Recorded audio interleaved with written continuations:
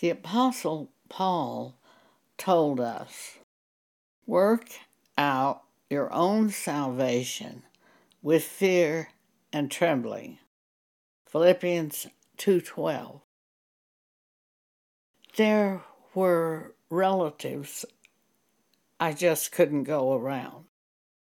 They were Church of Christ, and they were trying to get me to quit doing radio broadcasts, to quit writing blogs, to quit writing books, and to quit speaking the Word of God, which God had shown me in dreams to do.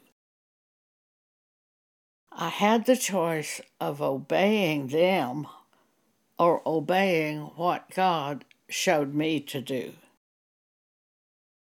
I don't know what God has shown you to do. It's important for you to do that. It's important for me to do what God has shown me to do. It's important for my relatives to do what God has shown them to do. In all things, following God is the thing that is good. God speaks to each of His children by His Spirit, bringing thoughts to our minds to show us how to live on this earth and what to do. Right now, there is so much evil. Jesus said in the last days, Matthew 24, iniquity would abound, and because of the iniquity, the love of many would wax cold. Therefore, I believe it's very important to abstain from iniquity. What is iniquity? I just took a regular dictionary and looked up the definition of iniquity, and here is what it says. It is immoral or grossly unfair behavior. I think that's a rather interesting definition, grossly unfair behavior. I can certainly see where we would be swept away if we are in a job or a social setting where there is grossly unfair behavior. It would be very hard for us to remain in that without developing hatred. Although at one point, it was either Paul or Jesus who said, if you are a slave, go ahead and serve with a good heart. I believe that was Paul. We have to keep our heart pure in all things. Obviously, we can't participate in various sins. We can't be among those people who do things for their own personal gain, not considering other people. We can't be among those people who set up false doctrines in their churches and cast aside the Holy Bible, because to do such is to fall away from God and become anti-Christ. We have to conform to the Bible, agreeing with God. Now you'll say, well, of course we do. Do you know that Jesus said the man who marries a divorced woman commits adultery? Matthew chapter 5, verse 32. So you come across someone who is about to marry a divorced woman. What do you do? Did you know that Paul said it was a commandment of the Lord that the wife not leave her husband, but, and if she depart, let her remain unmarried or return to her husband? 1 Corinthians chapter 7, verses 10 and 11. There are so many scriptures that are not spoken at church today. And what about homosexuals and lesbians? Are you going to go to the barbecue with them? Are you going to support them by developing a friendship with them and run around with them? A Baptist woman said to me, "But we're supposed to love them." Tell me, what is love? Is love approving their sins and showing your approval of sins? Or is it reading the scriptures to them to give them a chance to turn? Romans chapter 1, start at verse 25. Who changed the truth of God into a lie and worshipped and served the creature more than the Creator, who is blessed forever. Verse 26, for this cause God gave them up unto vile affections. For even their women did change the natural use unto that which is against nature. And likewise also the men, leaving the natural use of the woman, burned in their lust one toward another, men with men, working that which is unseemly, and receiving in themselves that recompense of their error which was meet. And even as they did not like to retain God in their knowledge, God gave them over to a reprobate mind to do those things which are not convenient. This is God's view of homosexual lesbian. Not your view or my view, it's God's view. We take the Bible and conform ourselves in so much as possible to what God thinks about an issue. Drunkenness is a sin. Sometimes the medical world today wants to say it's a disease, yet it's listed in the Bible as a sin. 1 Corinthians chapter 6. In 1 Corinthians chapter 6, Paul tells us what sins are.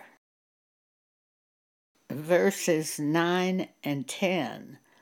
Know ye not that the unrighteous shall not inherit the kingdom of God, says Paul.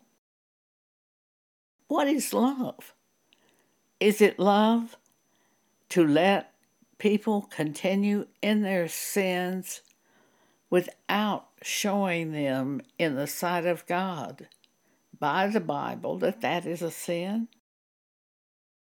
When we come across someone who is likely following after one of these sins, to tell that person he will not inherit the kingdom of God if he continues doing this, a prostitute, adultery, fornication, drunkard, homosexual, lesbian. Wouldn't that be love? The greatest love of all is laying down your life for your friend.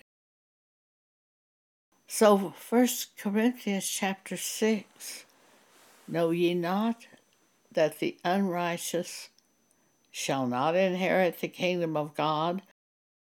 Be not deceived, neither fornicators, nor idolaters, nor adulterers, nor effeminate, that would be the homosexuals, I believe, nor abusers of themselves with mankind.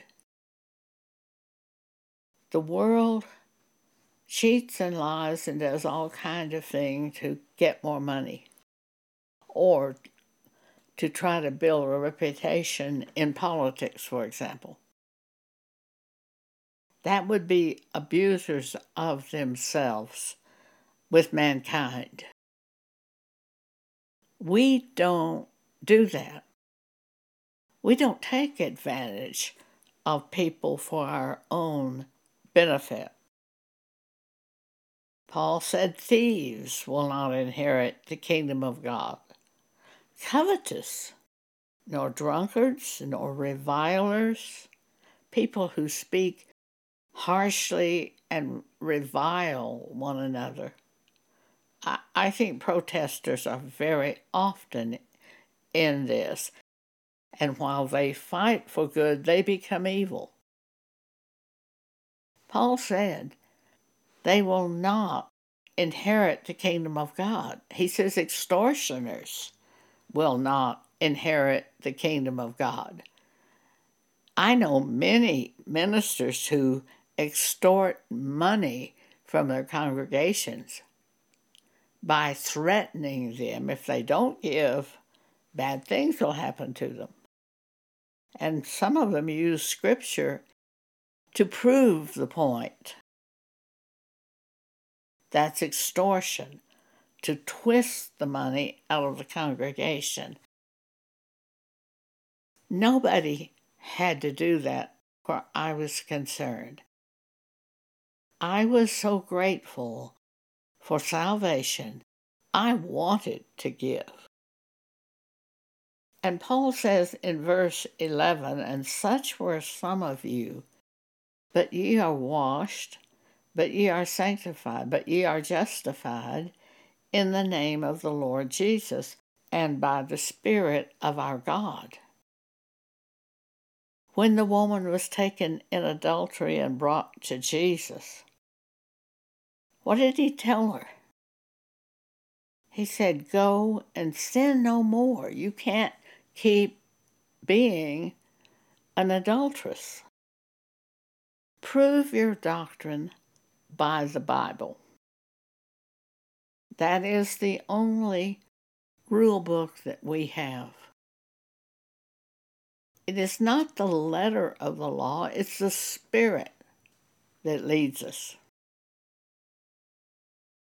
But it is the Bible that shows us what God approves and the way of life. The Word is life. So we read the Bible and we listen carefully for that which the Spirit of God brings to our mind, for that is truth. You can sometimes misinterpret the Bible. The Holy Spirit will not do that. So these are ways that we live and go forward in truth, kindness, love, godliness. But love is not letting your friend go to hell. That's protecting yourself and keeping your friend. If you bring correction to your friend, that friend might hate you. But you're simply showing them godliness. If you have evil in your heart and hate your friend because of what he is doing, you condemn yourself. But if you pray and approach it in a godly manner and simply showing him or her from the Bible what God thinks of this subject. I've spoken so many times on radio, on blog, on podcast, on the subject of homosexual, lesbian, and I have never had any authority fight me. Because I'm not telling what I think. I'm telling what God says in the Holy Bible. So they have never put me off the air or stopped me from writing by sharing the Bible.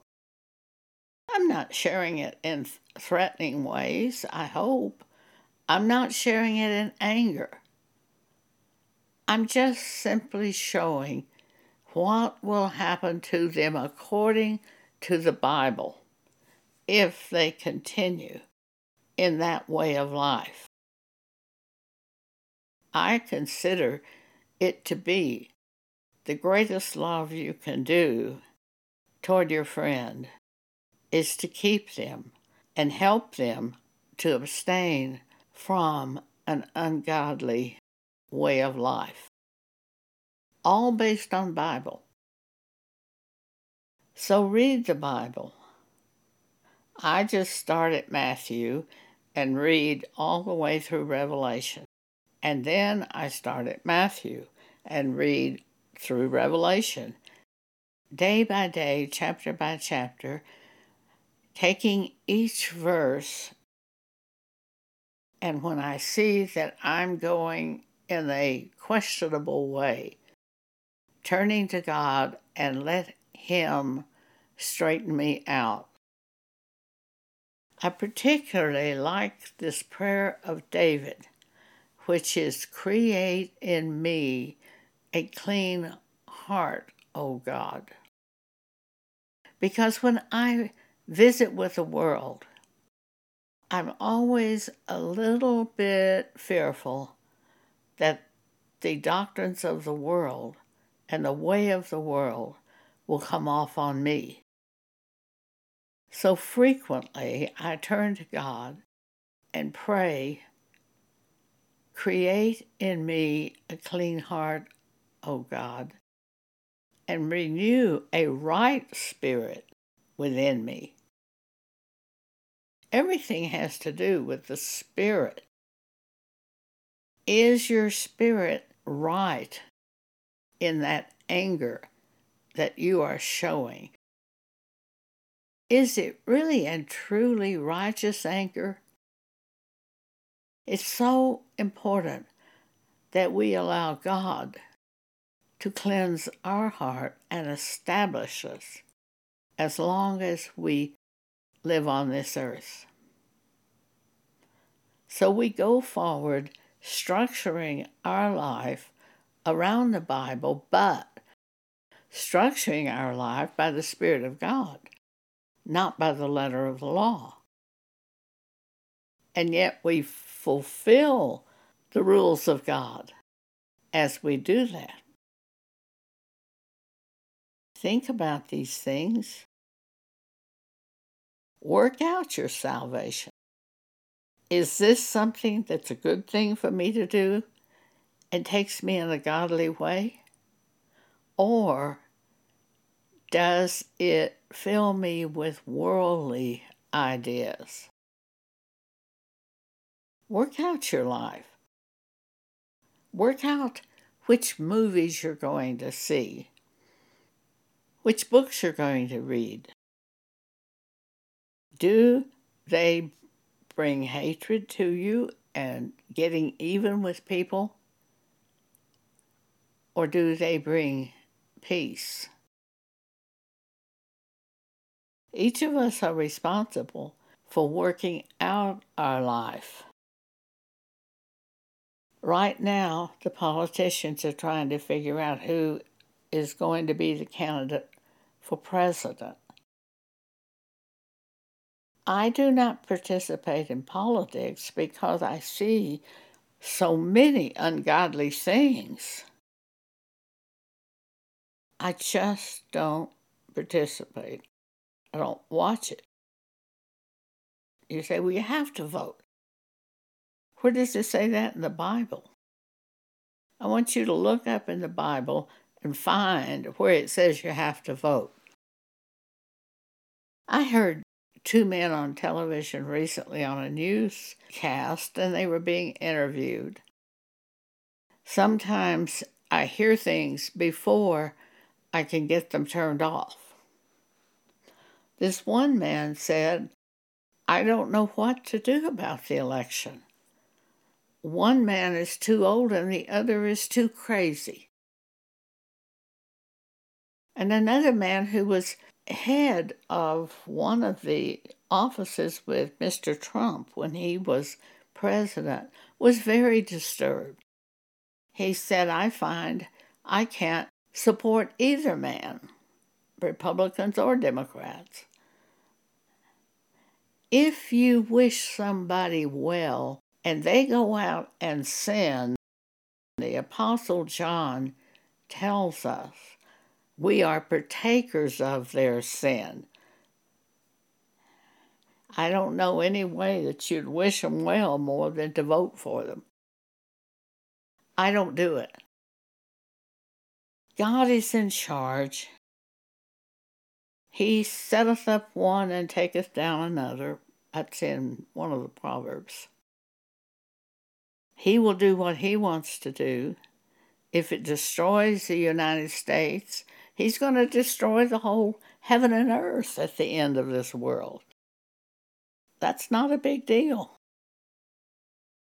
Don't let yourself be disturbed over things like that. Read 2 Peter chapter 3 and set your thinking by that. It'll take a lot of trouble away from you. We'll read it right now. Start at verse 10. But the day of the Lord, the coming of Jesus, will come as a thief in the night, in the which the heavens shall pass away with a great noise, and the elements shall melt with fervent heat. The earth also and the works that are therein shall be burned up. We have certain things that we can enjoy on this earth, but they're only for a season. No matter how wonderful those things happen to be, we know in the end, everything we can see with our natural eye will be destroyed by God, and we will be taken off this earth and to the new heaven and new earth wherein dwelleth righteousness. Revelation 21, verses 1 through 5 describes the new heaven and new earth. Seeing then that all these things shall be dissolved, what manner of persons ought ye to be in all holy conversation and godliness, looking for and hastening unto the coming of the day of God, wherein the heavens being on fire shall be dissolved, and the elements shall melt with fervent heat. Nevertheless, we, according to his promise, look for new heavens and a new earth, wherein dwelleth righteousness. Wherefore, beloved, seeing that ye look for such things, be diligent, that ye may be found of him in peace. We don't know what day Jesus is returning. When he does return, will we be found in peace, or are we going to be striving over something of this world, some fleshly thing? We have to work to live in peace. And he says, be found of him without spot. You can't follow religious lies. You can't follow doctrines that are antichrist in churches. You must follow what the Bible says. And we must live blameless lives. So the Apostle Peter said, be diligent, that ye may be found of him, of Jesus, when he returns, that you will be in peace, without spot and blameless. So we commit everything we're troubled about to God, so that we can be in peace, regardless of what they do in this world. Work out your own salvation in fear and trembling. Live in peace. And if you're not in peace over something, turn to God and pour your heart out before God and tell him how you feel, and let him renew your mind and your spirit. And we have to live without spot and blameless, treating people as you would want them to treat you. That doesn't mean approving their sin to make them happy. It means telling them the truth, that they can see God. Thank you for allowing me to share this with you today.